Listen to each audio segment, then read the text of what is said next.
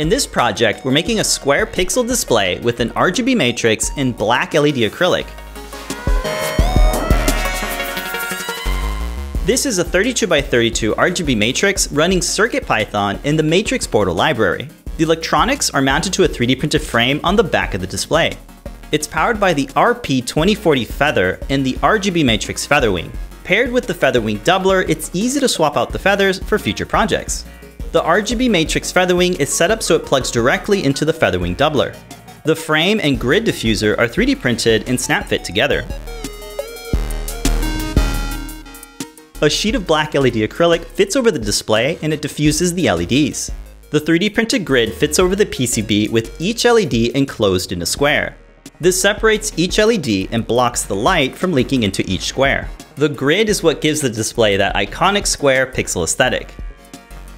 This acrylic is designed to diffuse LEDs and makes the colors really pop. The effect gets softer as it gets further away from the light source. The acrylic looks solid when the lights are off, making this kind of magical. This project uses the Matrix Portal library written by Melissa LeBlanc Williams. The code uses the library to create a slideshow player of animated sprite sheets. The images are stored on the drive and the code looks for any bitmaps in this folder. You'll want to check and update the width of your display with either a 32 or 64.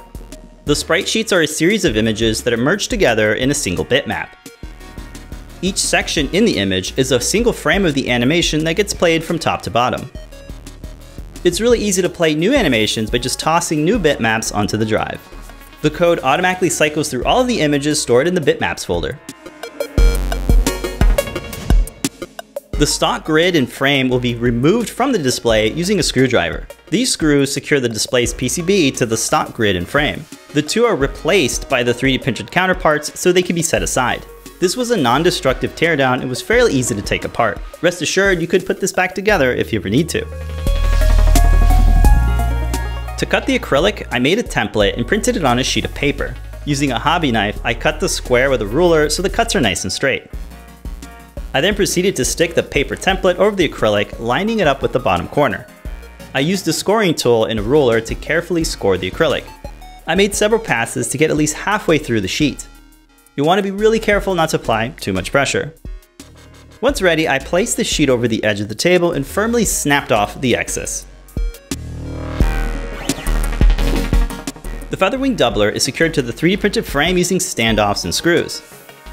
The frame is then fitted over the PCB with the grid diffuser on top. The black LED acrylic is fitted over the cover with the matte side facing out. The frame, PCB, and grid can then be pressed into the cover.